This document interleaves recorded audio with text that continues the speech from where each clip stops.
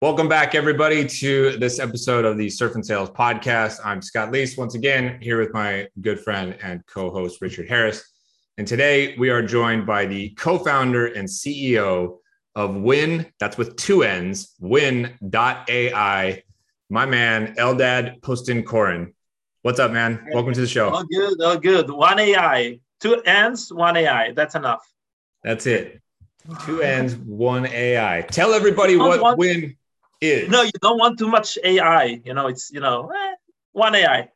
Yeah, well, you get too much AI and all of a sudden we're in like the Terminator movie or something like that. It gets a little scary. Tell everybody what Win.ai is so they have a little bit of context for the arena that you sell into and that type of thing. So Win AI is a real-time AI assistant for salespeople. So it's a new category in the sales tech, where we believe that salespeople need to have as much help as they can in order to be the best they can. So we help them to make sure that they're covering the playbook, they take the notes, and they push everything to the CRM using our AI and seamlessly. So this is Win AI all about. So talk to me a little bit about the amount of time wasted, if you will, by SDRs and sales reps by entering information into the CRM. And if you can't see my screen right now, if you're just listening, in the background, I have a cool piece of swag that Eldad and his team sent me with a big finger, and it says, "I hate updating the CRM." So try to quantify some of this time wasted. If people have never thought about this before, how much time is actually being wasted by reps by entering all this information? So the benchmark in the industry speaks about around 1 hour to 2 hours per day for the manual work of the salespeople, whether it's updating fields, updating stages, follow-ups, and things like that. So it takes, it could take one third, or I don't know, almost quarter of your day, which is, it's an extra day per week. That's a lot of time. It's and it's tedious and it's boring, and there's no one thing which is nice in filling out the CRM. And people like to do, they don't like to track what they do. And I think that's a humankind problem. It's not only sales. It's not that salespeople are lazy. People don't like to track what they do. Yeah. Well, so Scott, just out of curiosity, how many hours a day do you spend updating your CRM? Yeah, zero. But this is because, to Eldad's point, I don't like tracking all of this kind of stuff. It's against my nature a little bit. So but I want everybody to think for a second and do some of this math, because Eldad said 1 to 2 hours a day. So let's just say it's 2 hours a day, 5 days in a week, 10 hours a week, 4 weeks in a month. That's 40 hours. So you just clawed back an entire week's worth of productivity if we just eliminated that. That's wild to think about. Absolutely wild to think about. What could you do if you had an extra week every single month in your selling month? What would you do with an extra week? Yeah, you want the extra week. What would you do with an extra week, Richard, every single month? Aside from probably harass you, I'd probably get my book out, right? Like that's my 4-year gestational project of getting that piece out. I'd be able to focus on some other initiatives that I have that are coming out. Spends more time with the family, which is never a bad thing.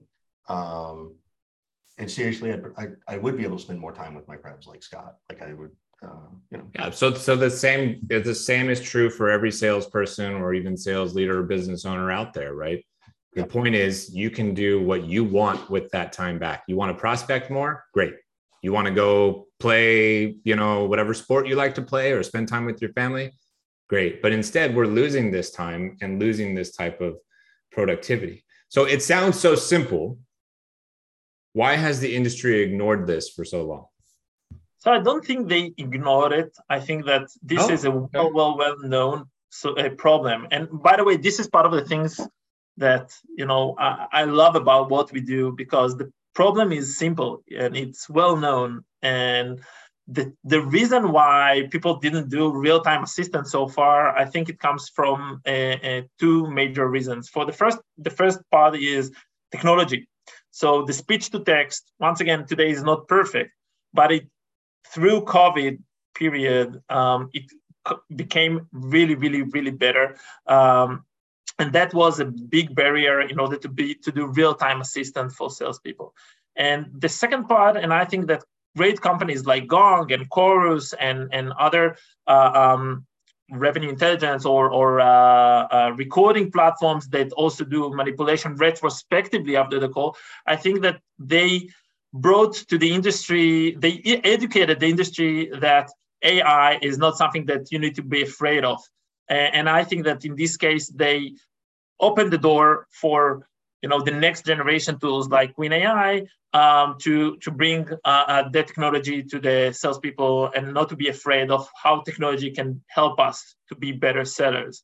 So I think that this is the two main reasons why our category, and we are not the only one in this category. I think that our category is now built on top of those categories. Yeah, I have a question for you. So why do you think, I mean, I have an idea, but I want to hear from you. Why did COVID accelerate this?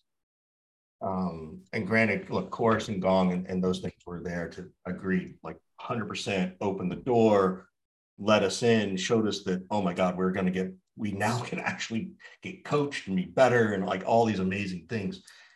What was it about COVID though? Was it that more people were laid off so people had time to put into it? Was it the VCs started to realize, oh shit, this is now a really hot commodity because our teams are no longer in an office? Like, I'm just curious about that because I have never thought about it that COVID would have driven this level of creativity. So I will give my perspective. I sold to hospitals in the US. This is how I got into WinAI, by the way. I was the first salesperson in an Israeli startup in the world of diabetes, where we sold a decision support system for endocrinologists in the US.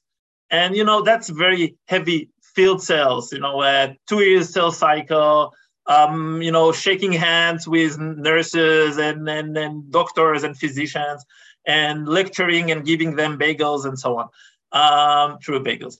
And I think that the moment that COVID hit us, we said, okay, hospitals in the US we were not allowed to get in anymore, but the business is up and running. So you need to shift. And at first, COVID was not in one step. It took a while. I remember back in February 2020, that was my last visit in the US back then. We started to understand that this is a big thing that's coming. Beginning, it was China only, and then it was the rest of the world. But we understood that we need to adapt. And we need to adapt using Zoom. And then Zoom or other video conferences became very common, also for field sales. And I think that was the main reason why Zoom and platforms like that became a common practice, not only for inside sales but also for field sales. So I think that was the major change. Yeah, it's interesting because I've always been an inside salesperson. I did like 1 year of field sales back in the day, we called it a windshield warrior, driving around. And you should try the bagels. Yeah, exactly. And I hated it. So I appreciate you sharing that because my perspective is not that. As soon as you said, oh, field sales couldn't go do handshakes, I was like, oh, that's why. Okay, they moved to Zoom. We need to capture that data. So that just a connection I hadn't made. So I appreciate that. As you do this, like, is there let me ask you this question. So you build this new thing, right? The environment, the world created this moment, but it's almost like a category creation, maybe a category extension kind of a thing. When you think about go-to-market strategy, what did you learn to teach to do this with your customers, or were they actually kind of open to it based on what everybody was going through anyway?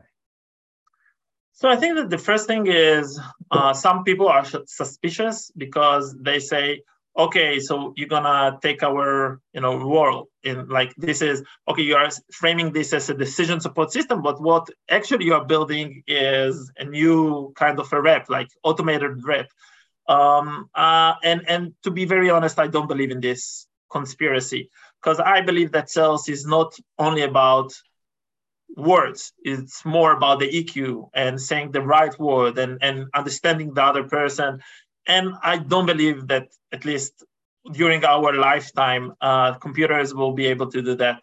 I think that computers should 100% take, tedious things like, writing notes. That's for sure. Let me be an active listener during a conversation instead of, dealing with the manual tasks. So I think that that's one concern. And I think that take this concern another step. I think that when you bring new technology to the market, probably the one who will adopt it will be the early adopters. So you have more techie, you have less techie.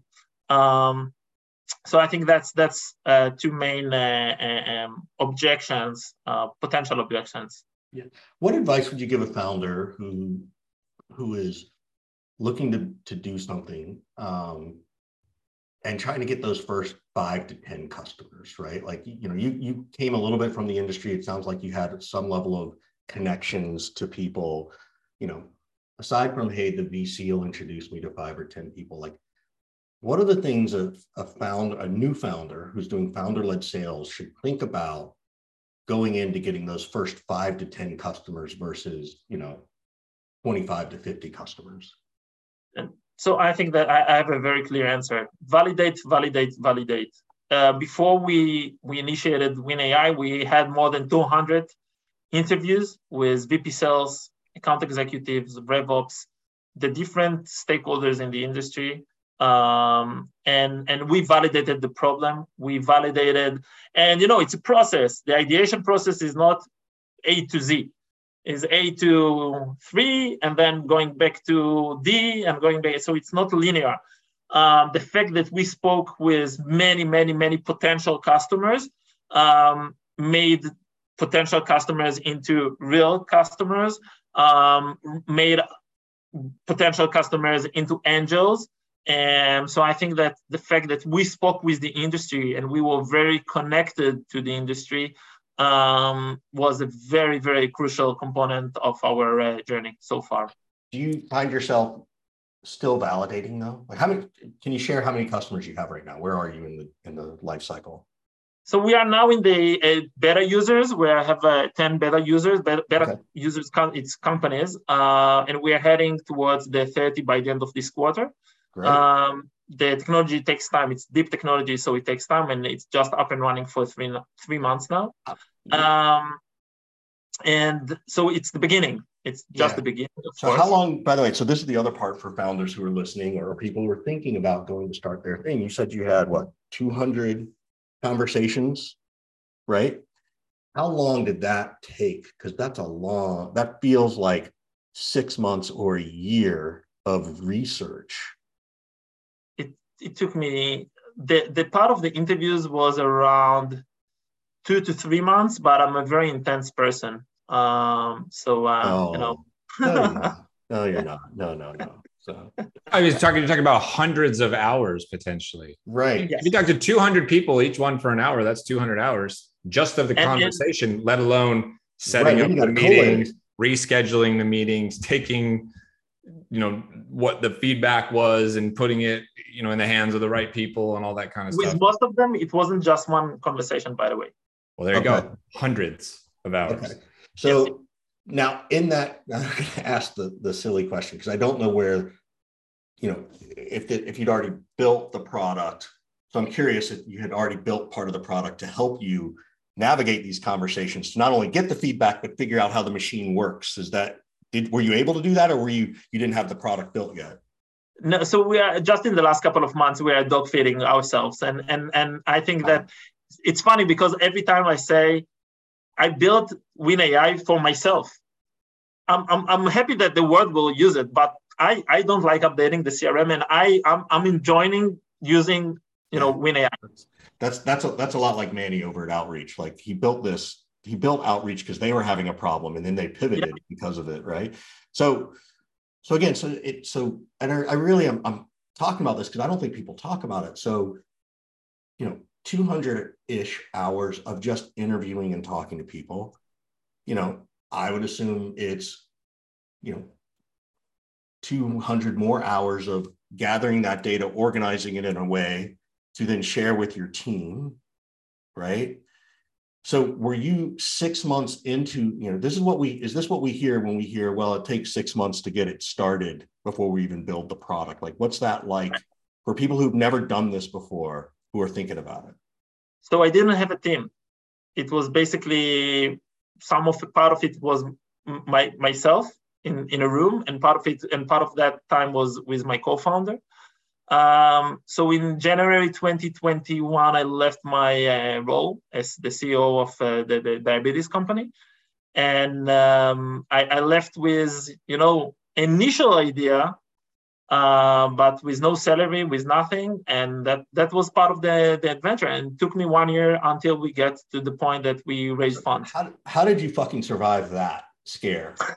Because and again, how did you, were you eating a lot of in America, it's a lot of ramen noodles, right? Like you had a lot of cocktails. Did you hear? Yeah. So is there, because that's a scary thing. Like, again, and I'm going to stop in a minute, but I just like to dig in with this stuff because I don't think people hear it enough. And maybe there are even founders who are listening, feeling validated a little bit too.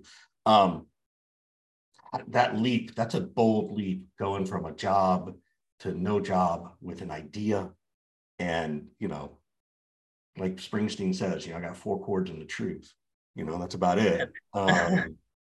And 2 girls, I have twins. They were 1 year old back then. Oh my God. All right, Scott, could you and imagine? A wife, she's a heart surgeon. Your wife is? Yeah. Okay. So it wasn't a total income loss, but how did you? that's one way to look at that. We have more problem of time rather than the money was a problem. But I think that answering your question, I think that first, the fact that my wife was 100% supportive about that. And she was like, by the way, and many times along the way, I was like, oh, I'm going to quit this ideation phase and I'm going to find a new role. And she was like, Eldad, we said 1 year without salary, and it's going to be 1 year without salary, and then that's it. She was very assertive because she was part of the decision about that. And I think that the second thing was, based on the fact that she was partner for this decision, we made economic decisions about not buying an apartment, not getting into big investments now.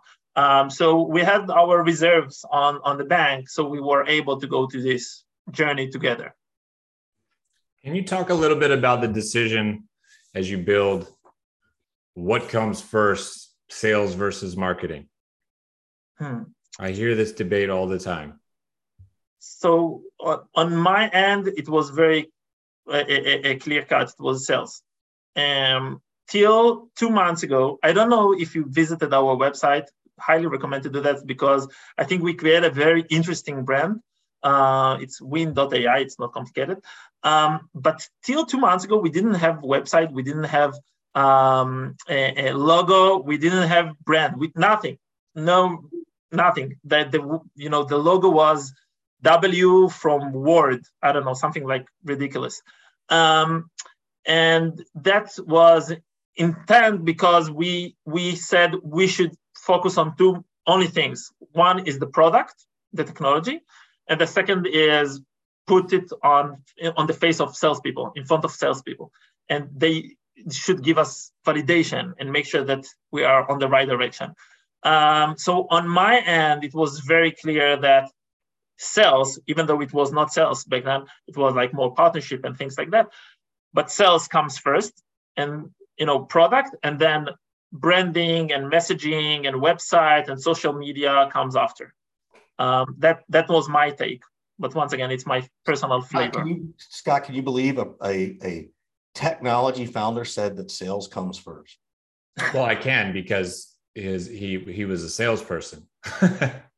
And so he built this tool for himself specifically. So yes, there's an interesting thing, and I'm glad you mentioned the website thing or lack thereof. I have seen this 3 or 4 times in the last few months now, where people are fairly far along and you try to go to their website and there's nothing there but like one blank landing page or something like that, which I have not seen in years and years and years. And you're one of 3 or 4 founders and companies I know now that are doing this. And I think it's an interesting trend to pay attention to.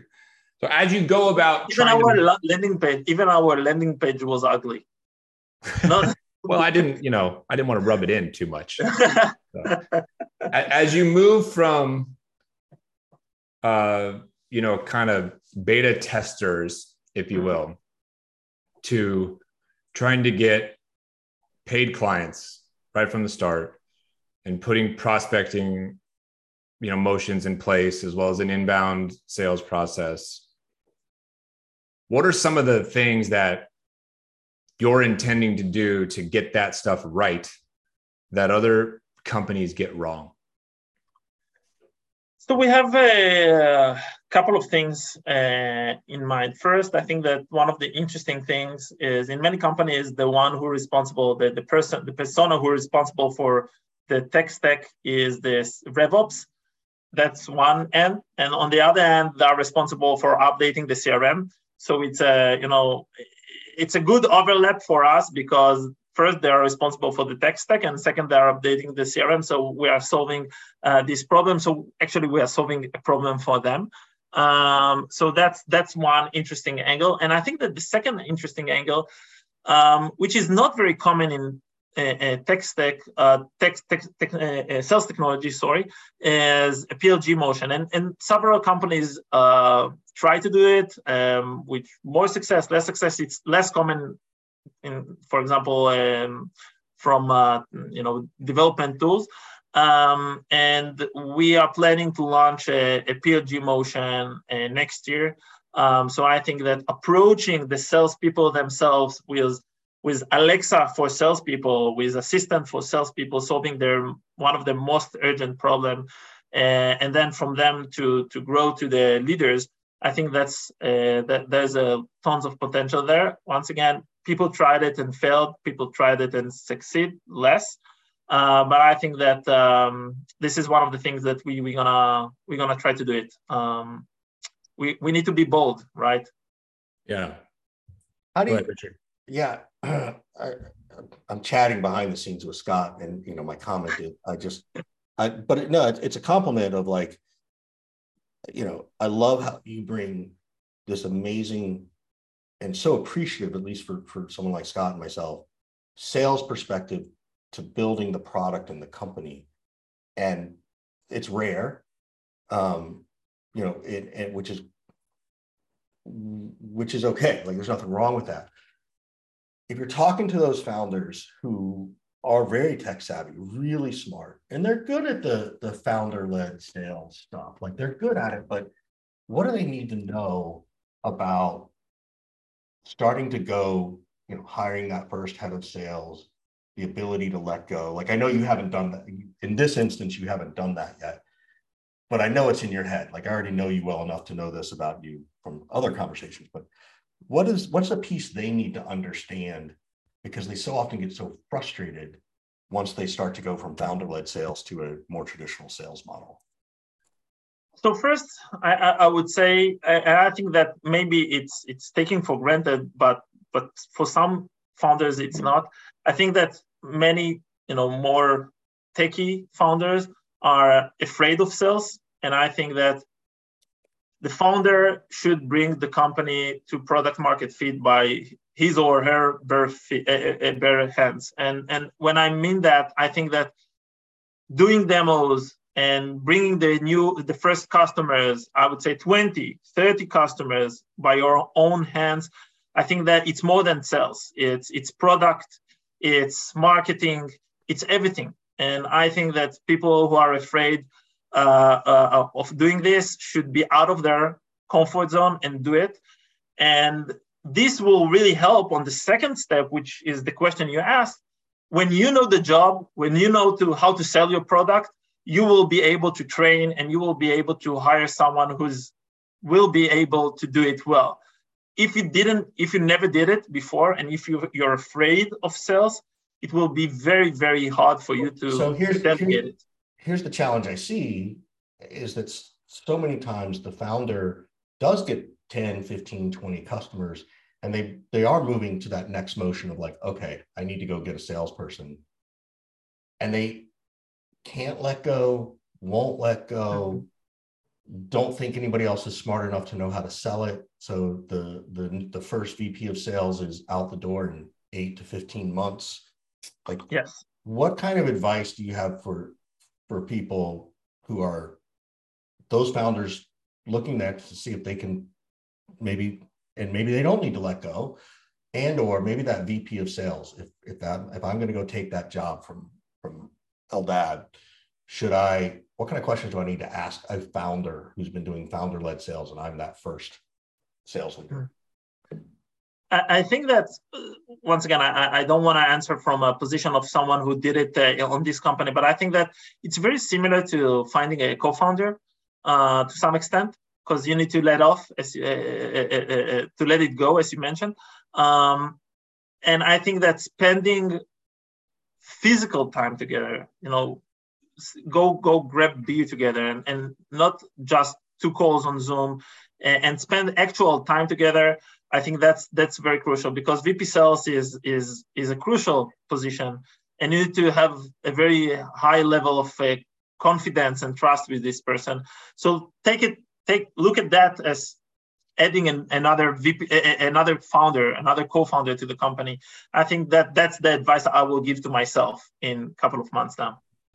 Yeah. So one of the things that a founder told me the other day is that they really need to ensure that this person is a strategic partner and not just somebody that is sitting around waiting to be told kind of what to do.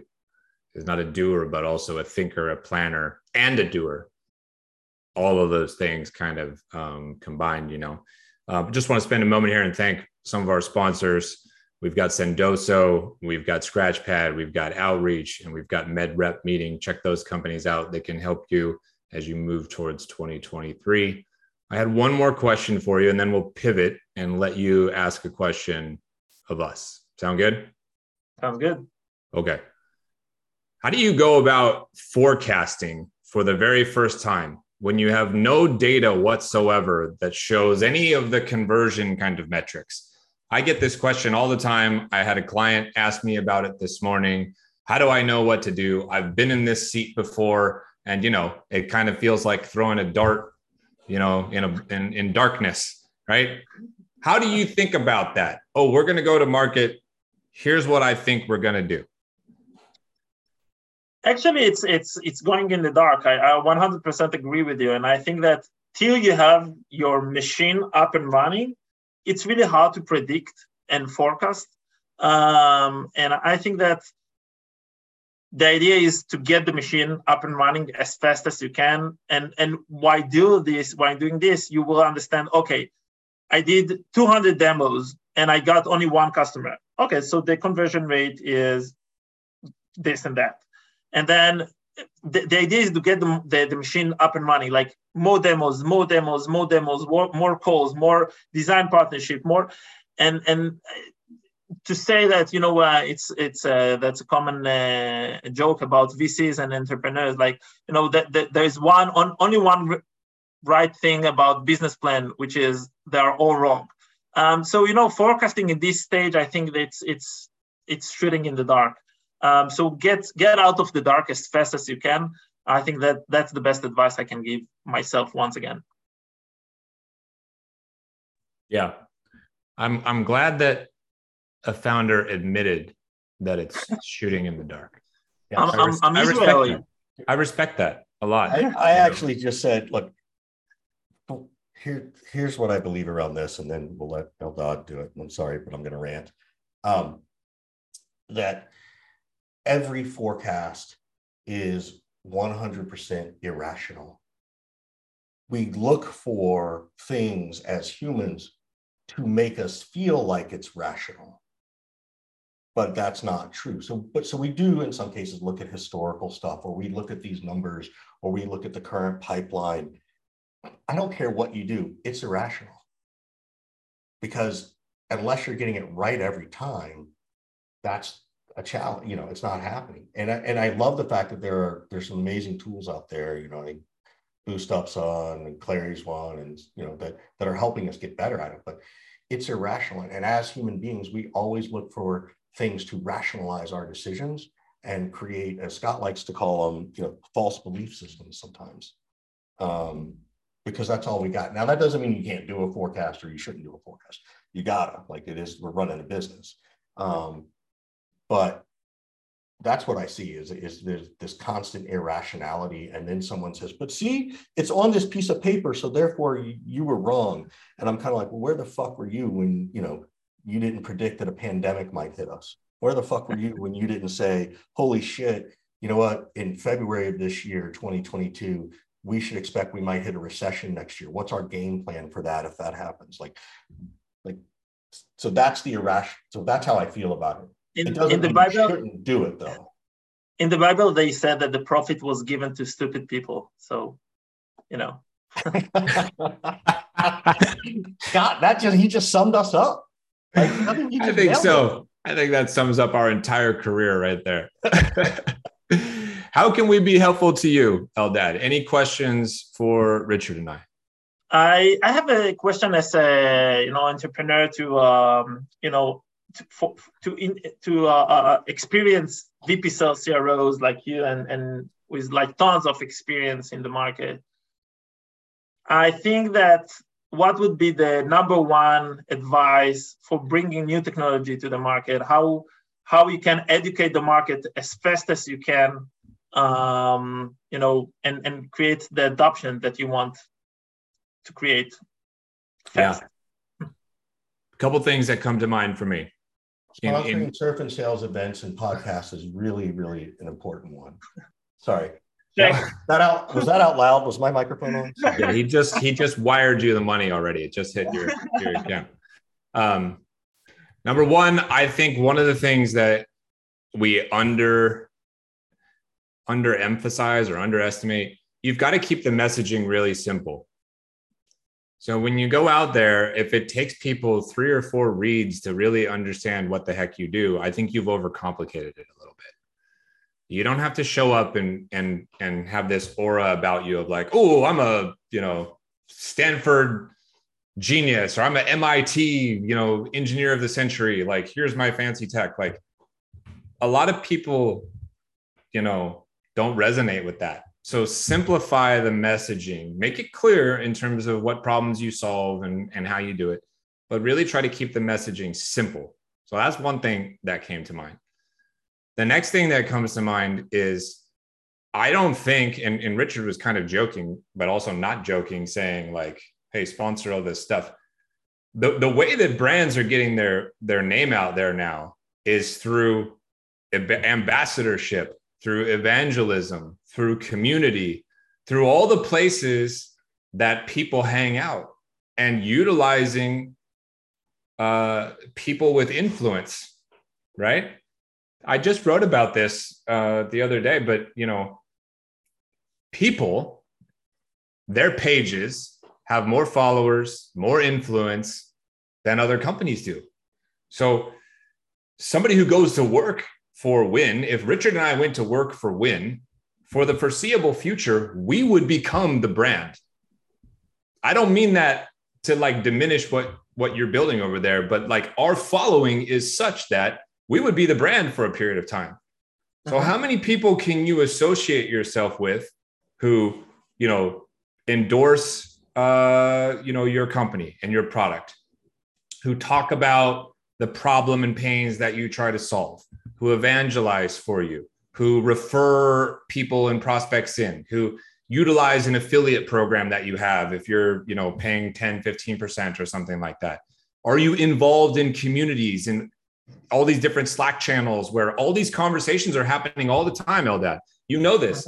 Every single day in some of my communities, people are like, Gong versus Chorus, Outreach or Sales Loft, Lean Data versus this, Chili Piper versus this, everything.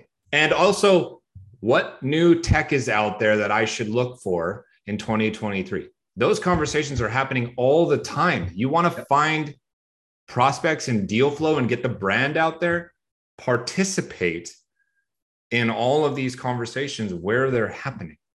Those are my 2 bullet points. Richard? Yeah, I mean, I'll just add on to that and just say that so much of this is free.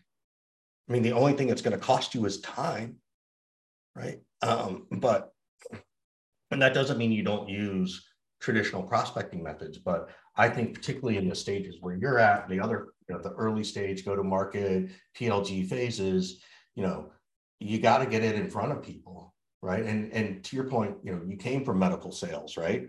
Medical sales was all about showing up and bringing the donuts and the bagels to try and show the doctor something. This is the same thing. You can actually just do it at scale.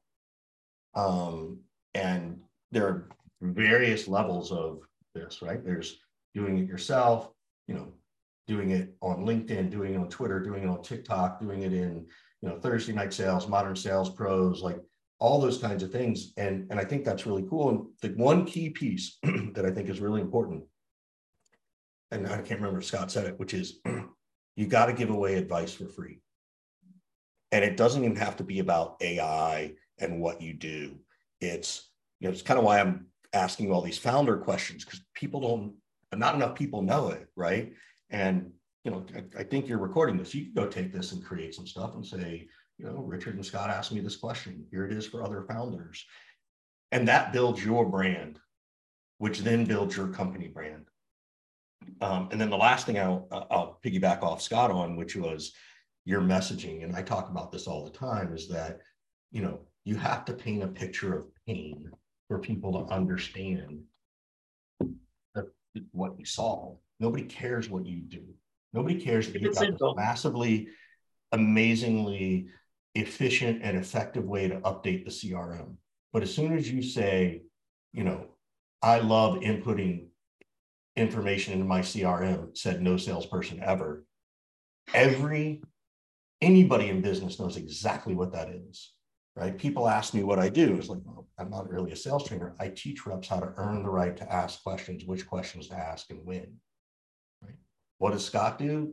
Still trying to figure out. But my belief is that Scott helps accelerate the growth of startups so that they don't make the pitfalls and hit all the potholes that he's done himself or seen others do. And everybody can get a picture of pain from those things. And that to me is the message, along with giving away free advice. So that's my long second. 100%. First of all, thank you for that. And I'm really happy that our WinAI assistant is participating in this call. So I have all of your great advices taken. I'll tell you what, I'm using Otter. I'll send you my Otter and you can analyze it. See how it works. Let's see. Yeah. No, truly, I really appreciate it, and I think that I'm trying to be not the smartest person in the room. That's my motto, and I think that those kind of lesson learned from other people are amazing for entrepreneurs and could be great shortcuts. You should preach the hell out of that, because so many founders do feel like they need to be the smartest person in the room. And it's not a mean thing. That's just how they're wired, and I get it. And they are smart. They often are, but the fact very easy for us because we have no chance of being the smartest person in the room. I know what I don't know. Yeah, I think that's the beginning. Yeah, cool, man. Well, this has been great, Eldad. Thank you so much, man. Thanks for letting us dig in on all this, and folks, obviously, how do you want people to get a hold of you? You want to give out a cell phone number, your WhatsApp? You want to give out an email, LinkedIn? Eldad at WinAI. That's amazing, with 2 N's.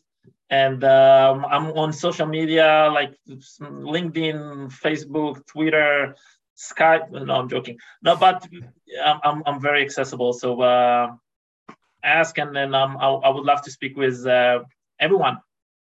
Cool. All right. Thanks, Eldad. Appreciate it. Thank you, guys.